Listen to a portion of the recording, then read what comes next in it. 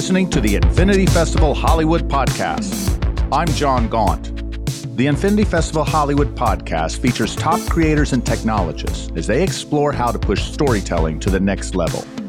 Now, these sessions from the 2021 Infinity Festival Hollywood are presented by Z by HP, NVIDIA, XLA, and co-presented by Qualcomm.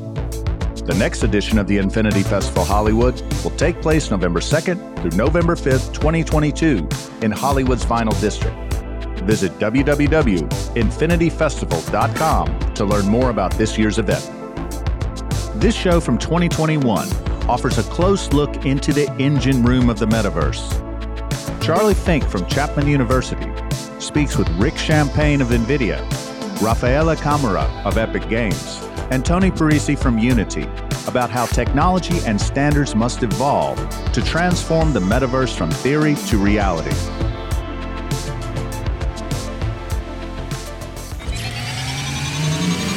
All right, so welcome to panel number 2 today in the Reality of the Metaverse track. I neglected in the earlier opening to introduce myself, so I'm Mark Johnson, and I'm a digital media consultant and strategist, product development person. Been in this space for quite a while with different hats on, and today I'm not wearing a hat right now, so I'm trying to be neutral. We have, so Athena very graciously posed some questions about where we're going to go with this metaverse idea, and as this panel is entitled Competing Visions of the Metaverse, so it'll be interesting to hear where some companies and some individuals are coming from with regard to this. And for this, we have our illustrious Charlie Fink of Chapman University and many other places as our moderator, who is you're in capable hands with Charlie, and he's going to lead us through this discussion. Tony Parisi to my left from Unity, Rafaela Camara from Epic Games. That was a tough one, folks. And Rick Champagne from NVIDIA, who did about 3 panels yesterday, so he's probably resting. No, but he's due here, and I hope he'll slip in before we get too far into it. So Charlie, without any further ado, I'm going to hand you my mic, and we can get going. Sorry, I was communicating with the conference organizer saying, where is Rick? I'm sure he's at Howie Mandel's panel right now. But yeah, well, they're making us compete with Howie Mandel, so I feel very flattered you guys chose us. We certainly, Tony and myself and Rafaela, have talked many times about this and related topics. As most of you know, the metaverse is not a new idea. It does not belong to Facebook. Mark Zuckerberg has been talking about it for a long time. He talked about it during the acquisition of Oculus. He said that they wanted a platform play. This is the manifestation of all of those platitudes that he's been putting out there over the years without really defining them. He did mention the metaverse on a conference call, partly in response to Tim Sweeney and Epic Games raising $1 billion from Sony and others and earmarking it specifically for the metaverse. They didn't exactly say much more, so perhaps we'll get some more insight into what Epic is doing.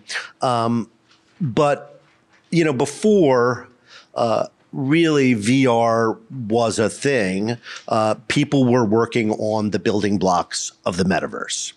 And the first manifestation of that, in my opinion, was in the 90s when we started to work, a small team started to work on a program called Vermal, which would be VR's answer to HTML, right? Because we have HTML allows us to have search and hyperlinks, right, which is the foundation of the internet. In fact, when I started working on the internet in 1993, that's all there was, right? And hyperlinks started on CD-ROMs, and everybody was saying, gee, maybe it would be great if we could put that on bulletin boards. And that was really, truly the beginning of the commercial consumer internet. Before that, it was all academics using scripts to send each other emails.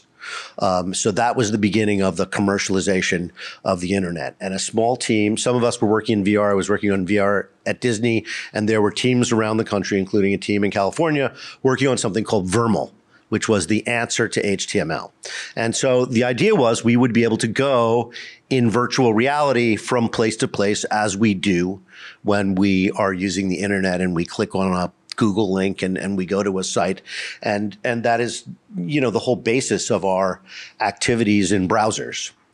So before we get started with the panel and drilling down into what industry leaders are saying today and what its implications might be, I wanted to turn it over to Tony, who was one of the core members of that Vermal team, to talk a little bit about this underlying technology without which doesn't exist and without which there will be no metaverse.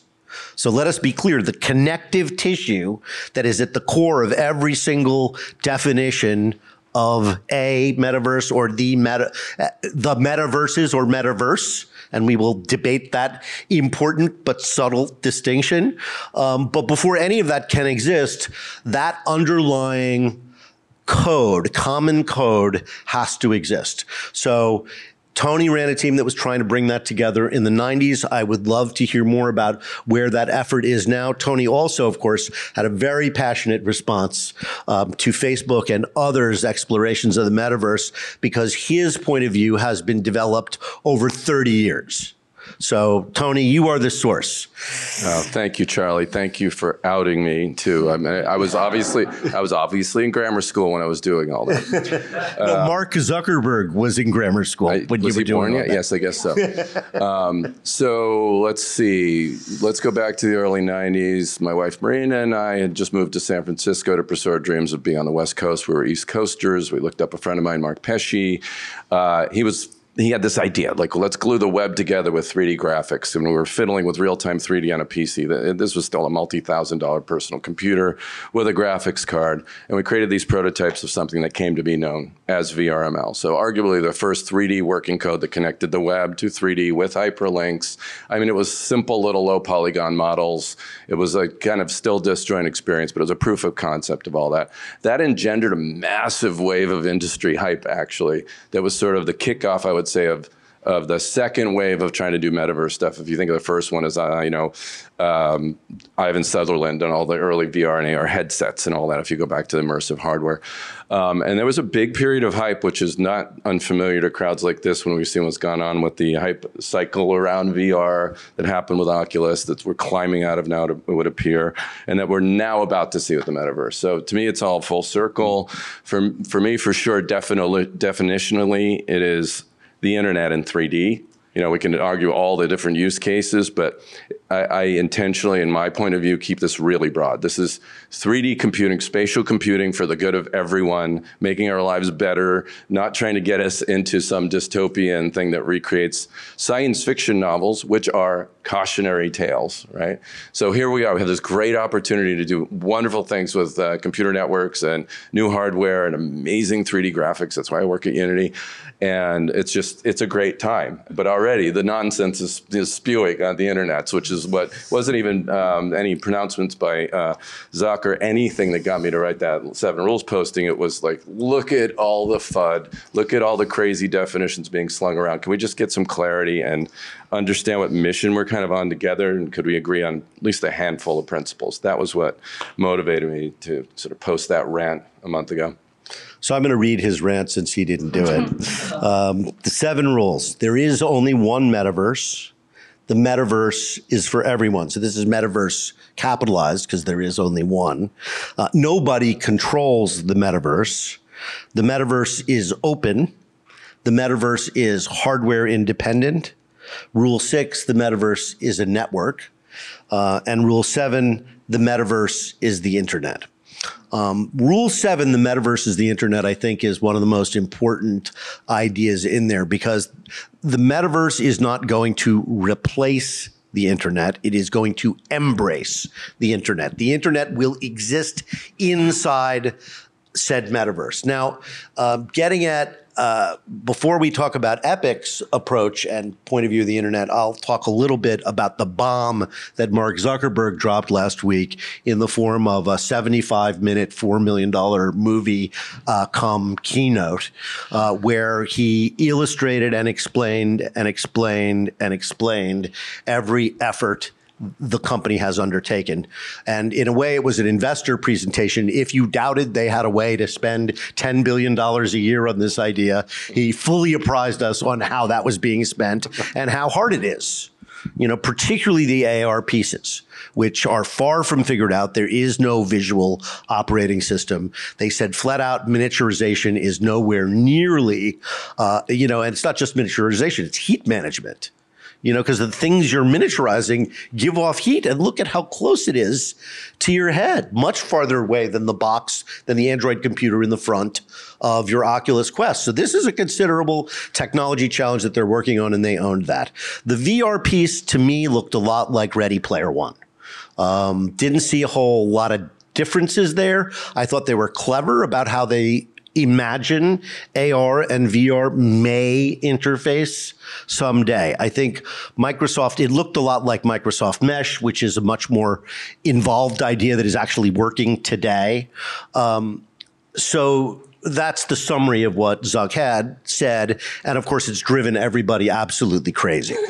Every time Mark Zuckerberg says privacy or AI, I get a little chill, because it reminds me of how badly they have managed the Facebook platform. So it doesn't make them, to me, the default people to run the internet.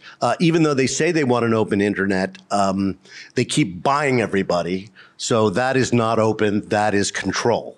So we shall see how open or not it becomes. But there are very powerful people with enormous audiences who may have something to say about this.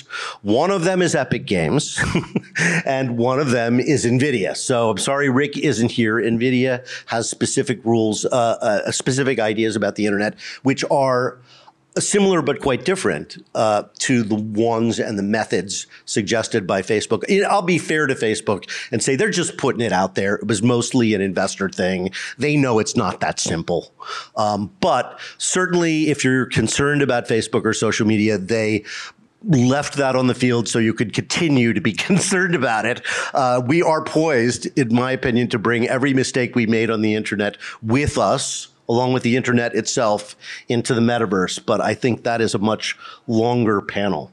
So let me turn it over to you, Rafael, and let's talk about Epic Games and your views, or the company's views, or your personal views on the metaverse and this competition, it seems, to build a bigger internet.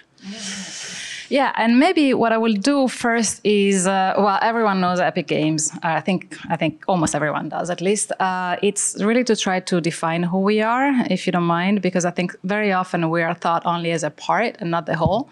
And I think we see ourselves a little bit differently. So first off, we've been around for 30 years, just like Tony. He was just born. Some people like to forget that. Even I didn't think about that when I first joined. But we have one goal, and the goal for us is very clear. We want to help build an open metaverse. And for us, it's all about the creators and helping any creator build that. We believe we're unique because we consider ourselves not a gaming company, not a licensing company, nor a tools company. We think of ourselves as an ecosystem company. We think we're unique because we have many of the pieces needed to build the open metaverse. So we have the tools to create the 3D assets and the experiences with Unreal Engine and our suite of creator tools. We have the services to build and connect the worlds with Epic Online Services and our participation to open standard consortiums. We also have the libraries of assets and the marketplaces with the UE Marketplace. We have Sketchfab, ArtStation, Quixelbridge. But we also have the social experiences, which makes us a little bit different in that sense. So we have more than 500 million players. We have billions of connections. And that is, Fortnite Creative, Rocket League, and so forth. And finally, we have a really strong community of creators that we support every day with mega grants, with fellowships. And also we provide our own engine for free to download with free assets, millions of free assets, to really help try to build that, because we understand that if there is not a metaverse where everybody participates and everybody helps build, then we also don't have a place to live. So we really strive to do that. So We don't have an exact definition for the metaverse. We have tenets that I believe are very similar to what Tony brought up, and we all believe. We like to think of it as a 3D version of the internet, but with an extreme level of social interaction. So we like to call it social experience. And with that also, we want to make it as inclusive as possible and really make sure that people can present themselves with their own sense of agency. They can present themselves and manage their persona depending on their ever-changing sense of identity. That for us is very important, and we believe that's key in whatever is built there. So when we look at tenants, we look at openness, which we have been talking about for a long time.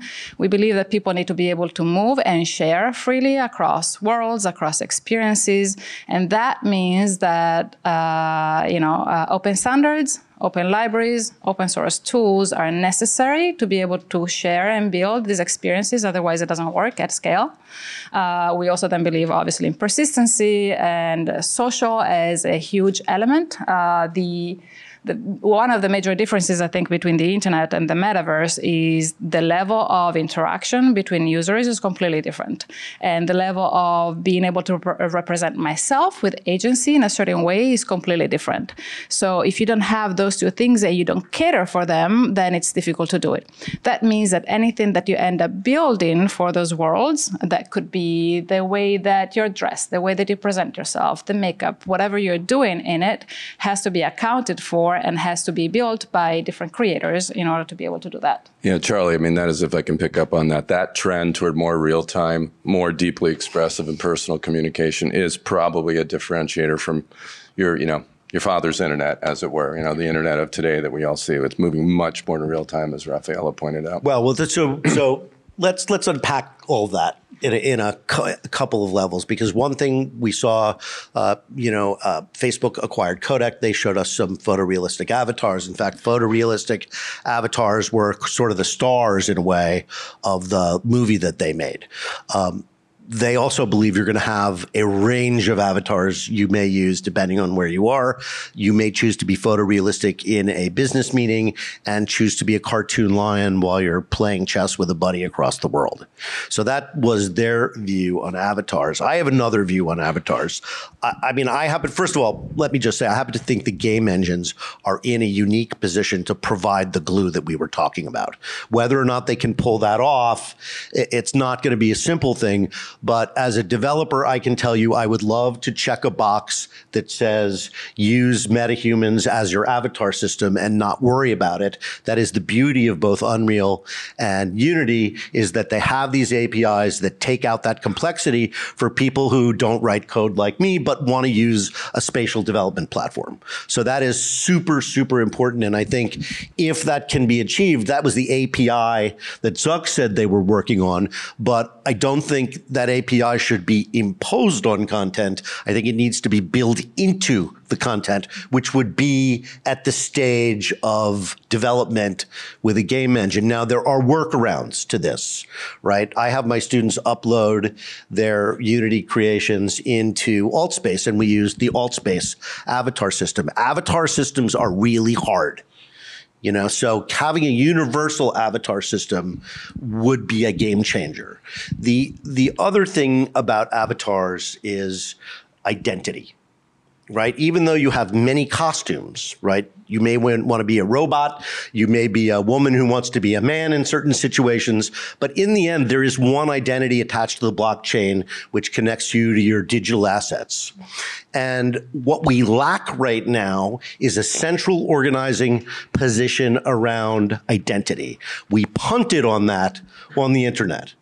Now, we didn't know any better then. Yeah, and I mean, it moved really fast, exactly, and sort of circumstances sort of moved ahead of where the internet infrastructure. I mean, it was about sharing documents, right? It was about publishing media. We didn't think we needed an online identity standard. And then, of course, social networks came along and things really got out of hand. And again, I don't blame them for that. I mean, this is the unintended consequences of new technologies are always going to surprise us and always make us feel kind of dumb because we should have seen it coming. But now that we have seen it, to not do something about it, seems to me to be reckless. Yeah, I mean, and this is, I think, a big part of the movement. It's going to pick up on both of the points you were just making. I think big part of the movement toward decentralization, I think, is twofold. One is consumers wanting to have more control over these kind of choices around identity and privacy. And then to Rafaela's earlier point, it's about creators also having more freedom about, how they're owning what they have and all that. So I think these things are intimately connected, because the platforms, as Tim likes to say, are like, we should be part of the supply chain and not taking too much, not controlling too much.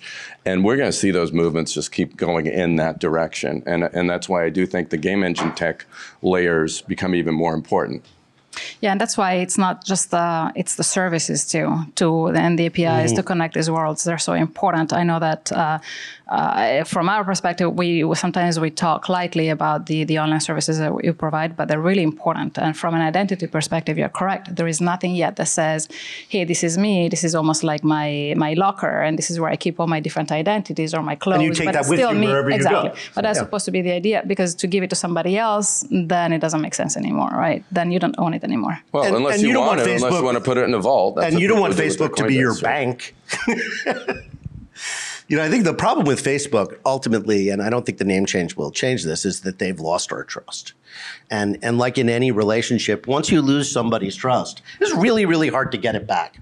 And the problem is they're still talking the same way they were talking when they lost my trust. There's no sense of contrition or doing things differently. I know I will be pilloried for this. I am sorry that they gave up on forcing people to have one identity in Oculus, because I thought that was the first step toward at least acknowledging that people having multiple identities in the metaverse could be very, very problematic, particularly if they can be anonymous. Now, I know there are bad players that will always be able to do that. That doesn't mean any person should be able to do that. And even if you want to dress up like a robot and be disguised, you still can't burn the place down without being identified, blocked, sanctioned. And that's what we're missing on the internet. This lack of accountability allows people to do antisocial and even lawless things without care for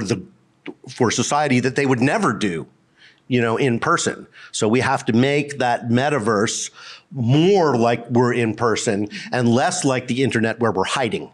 Well, this is, okay, so multiplayer gaming has got this figured out in a big way. There are all kinds of online service solutions for toxicity and abuse and all of that. And so that's a place where I think, part of my big point of view on this is it isn't just about games. That said, the game industry has pioneered so many areas when it comes to this kind of stuff, including privacy, toxicity, and all that. And I think you're going to see our companies lead the charge just through the experience of developers, millions of developers making all these online games for so many years. Yeah, sometimes people think of games and like it's all about games. It's really not about that. It's just that as you're developing a game, you have certain issues with that. Like, for example, how do I create a digital human, and how do I do it fast, and how do I have more, and how do I make sure that the digital human looks more like a regular person?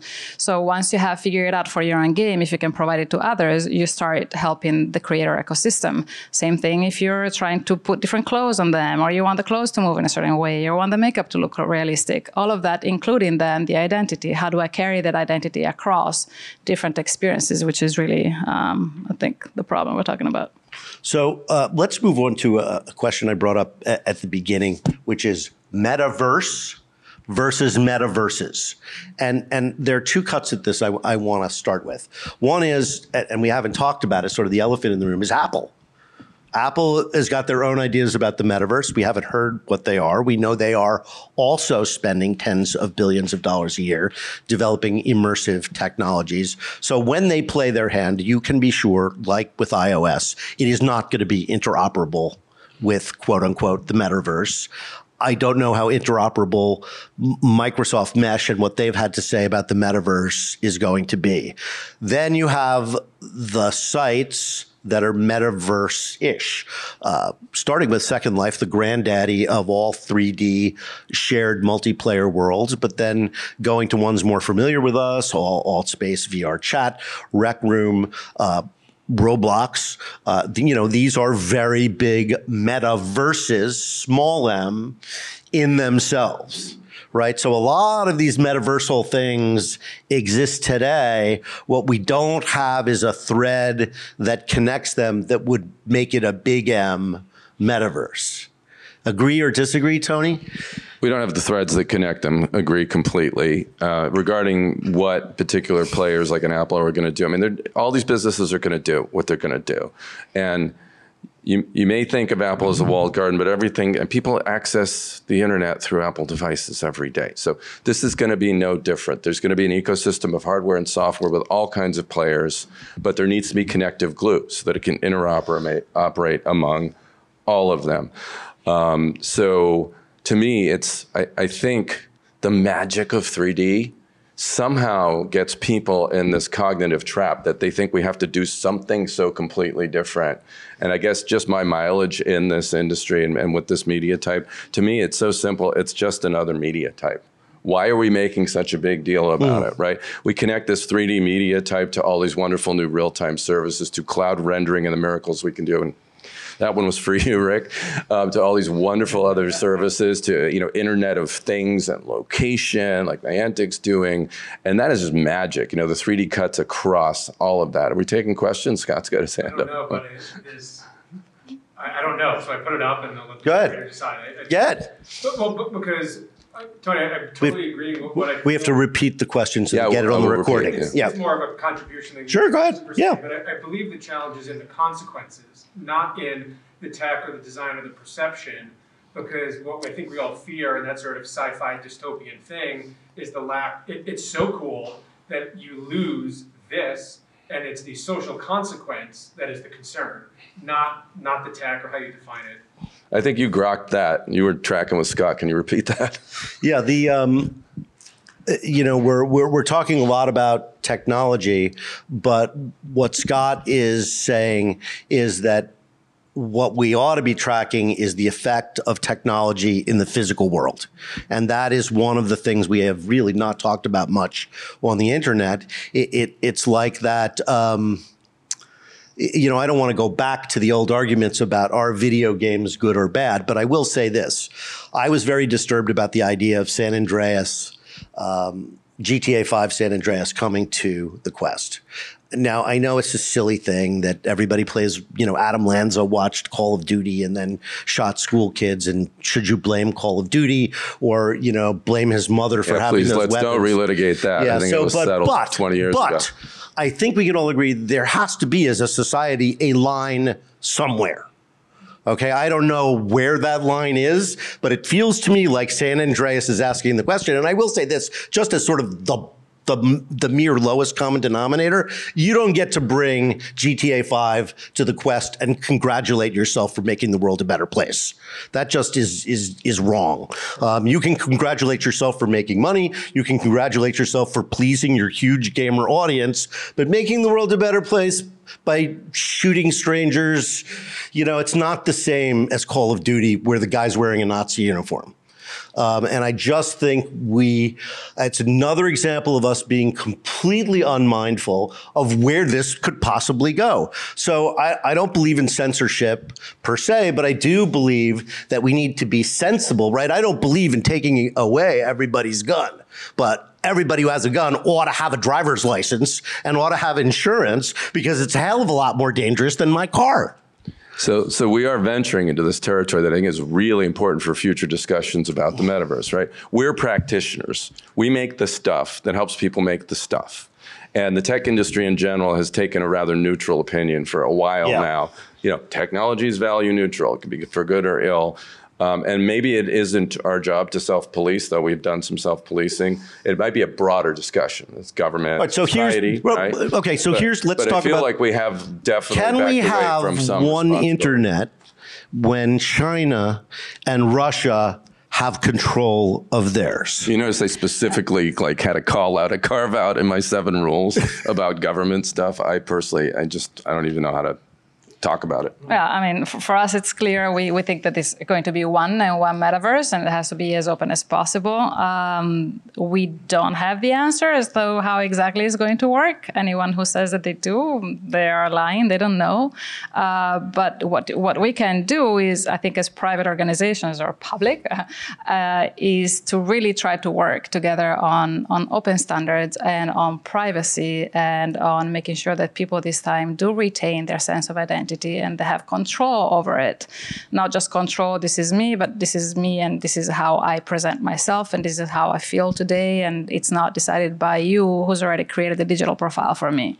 And I think that has to be worked on, and there is no answer to that yet. But provide even better tools, you're saying. Yeah. Okay, that's a All right, great idea. so let's play that out a little bit, because you both have mentioned creators a lot of times, right? Because all the metaverses that I mentioned, Roblox and so forth, have been created by their users, right? Content on the internet today, the content we most consume is user-generated content. That was the dirty little secret at AOL when I worked there all those years ago. We thought it was, shh, don't tell anybody, but our users are creating all the content. And of course, now that's sort of risen to almost a fundamental philosophy of creators first. So how do you see game engines providing that tool for creators that's democratic enough to embrace all styles, all levels of education, so that everybody can create spatial content, okay, not as easily as a Facebook post, but it is accessible to them? Yeah, I would say from our perspective, we try to demystify technology as much as possible and make it as simple as possible. While I understand that Unreal Engine is not the easiest engine to use, if you look at the MetaHumans, for example, MetaHuman Creator per se, it does bring down the amount of time that it takes to create a digital human from sometimes weeks to less than an hour. You can do it by yourself. So we are trying to go as much as possible that route. And even if you take it to the gaming side, it's not just Fortnite, it's Fortnite Creative. And you can create, your own games and your own things. People forget, but Fortnite players, I think, spend 40% of their time in Fortnite Creative already, as it was before. Wow, I did not know that. So that will increase over time as it becomes larger, and as we provide the tools to make it easier for anyone to create into that. So better tools and easier tools. Yeah, let me just amplify. And here's a place where I don't know how many more of these panels we're going to do. It's probably going to be a lot of them. Rafael, you and me, it's second in 2 weeks. Yes, exactly. So I have a feeling we're on the circuit together. And part of the challenge for us is we don't have much to argue about, because we see we work together and we don't have an issue with it. Yeah, you're never going to see it with the two of us. It's so funny. So there's going to be a lot of sort of amplifying each other here. I'll give a slightly different turn from the sort of Unity perspective in our history. A company was founded by three folks in the garage, building a game. Didn't like the game, but they realized the engine could be something that could allow lots of people to create games. This was back in a time when the game studios were doing it themselves. Everyone would write a new engine for every game. It was priestcraft. It was very sort of, lock-in kind of thing. And Unity really helped democratize that from the get-go. And that has been our mission, democratize originally game development. Now, all of 3D development. We have this slogan. If you were at the sessions yesterday, you heard Mark Whitten say it multiple times. The world is a better place with more creators in it. That's like a mantra. But then when you unpack it, it's become a mission for us that we have to wake up every day and go okay, how are we doing that? And we had defined and been in an echo chamber for years about creators being game developers. It's just natural. That's your business. Our business blew up around mobile, and then all of a sudden something happened with VR. Everyone was using our engine because it was so free and free to start, so easy. That's one of the reasons I was hired and came in. I'm not a game person over 5 years ago, because we started looking at other industries, and creators became people who worked in, they were storytellers. They were the Charlie and your students, right? And filmmakers and folks doing medical simulation, folks doing industrial applications. And that changes the game completely. You got to change your tool set. You got to invest in other kinds of creation technology. And so I think this is a big challenge for us going forward, because ultimately, everyone should be able to be a creator like a Roblox creator is today. Not necessarily have to be in world as appropriate. And we have to provide that whole infrastructure. Rafaela, do you think that creators, like the kinds of creators Tony is talking about, are going to be as sought after by the platforms as streaming celebrities are today? Are the world builders the new streaming celebrities? Love that. That's a very good question. Yeah, lots of different creators, but for creating within a world and trying to create experiences and things like that, yes. I think that there will be two kinds. I think the personality type creator will still be very sought after. I mean, let me put a little more context around it. As part of Facebook's announcement, they flat out said, right, we are training and paying people to make places in Horizon. I see, Doug is back there. The guy from BRC who Top Center spoke just before us. I mean, Facebook is going to end up paying them to build things like that on Horizon. So that's really what I'm talking about. Yeah, I think you also have to have, though, a community or a world where it makes sense to build something. You cannot force experiences just to force them and then make them take off. But we're going to find out. I do think we're going to have world builder celebrities. You remember, Charlie, you and I are old enough to remember the 2008 cover of Business Week. An Chung, like real estate magnate and build developer in Second Life. Like that unleashed a wave of wannabe, including a virtual world company I got funded, wannabe companies building virtual worlds, pre-metaverse boom here. And I think you're going to see that now, but much more of a Twitch style version of that, or much more of a social media celeb influencer version of that now. Yeah, for sure. So one thing someone should start a company that's like an agency for that. One thing we haven't talked about, and I would love to get your perspective, is how AR figures into this version or this idea of the metaverse, right? Because when we're talking about a fully embodied metaverse that you are inside of, AR is almost the opposite, right? You are in the physical world. That's what you're inside of. And AR is giving you basically enhancements of that world. So how does AR work with the metaverse? I'll start. I'm looking at that screen. That screen is connected to the internet. That camera's streaming us right now. I'm going to argue that's proto-metaverse already, just not a lot of 3D hologramic stuff that it's adorned with. To me, that's as much the metaverse as a fully tuned out, immersive world that you play in. So to me, I don't make that distinction, again, because, it would be like separating the internet from the Internet of Things, or location-based services when you're playing a game like Pokemon Go. To me, that's all the internet. Fully agree. In fact, I switched my opinion on that a lot over the years. But yes, it's all of it. Right now, mostly metaverse type experiences are on the web. They might be mobile. They might be mobile AR. Sometimes they are in VR. I think there is a little bit less in AR because AR is a little bit more difficult to do right now. The glasses are not, quite there yet, but they're going to be there. But it's not. It's not XR first, and thus there is the metaverse. There is the metaverse, and XR is part of the way that you can access it. Smaller for the moment because the devices are not exactly where they're supposed to be yet. And as time moves on, more and more so, and more immersion.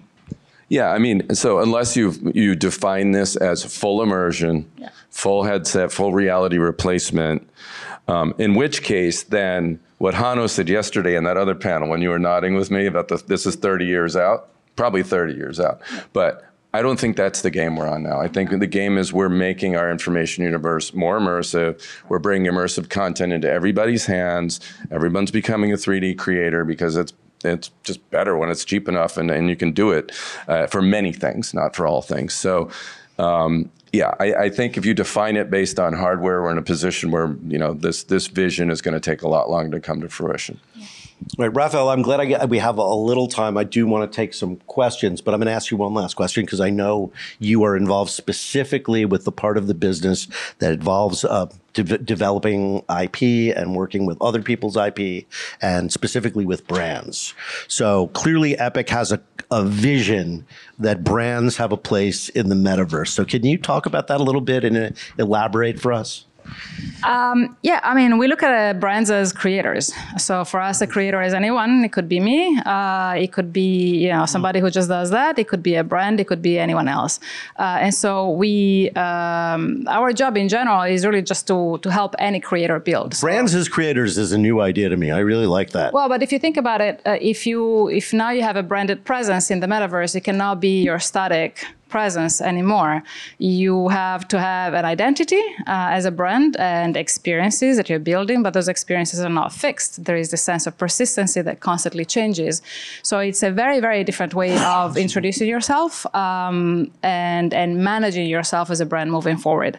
What we try to do with brands is we try to explain to them the concept of the metaverse and the concept of interacting and selling, possibly, to consumers directly, and getting them what we say metaverse ready. So we really try to push on that and say, hey, you have to have a library for the way that we look at it, of high fidelity 3D assets or high fidelity 3D experiences, and they have to be built with open standards so that you can carry them across any platform or any device, but you can also use them internally for R&D, for product design, for merchandising studies, and then externally to connect with consumers. And then you can do it for your own properties. That could be web, mobile AR, whatever. Or you can put them in games. You can put them in Fortnite Creative. You can put them in Fortnite. You can do all these different things with them. But until you have that library, you're really kind of like back at square zero every time. So you need to start creating those and think about how you do it and how and what's a way of doing it.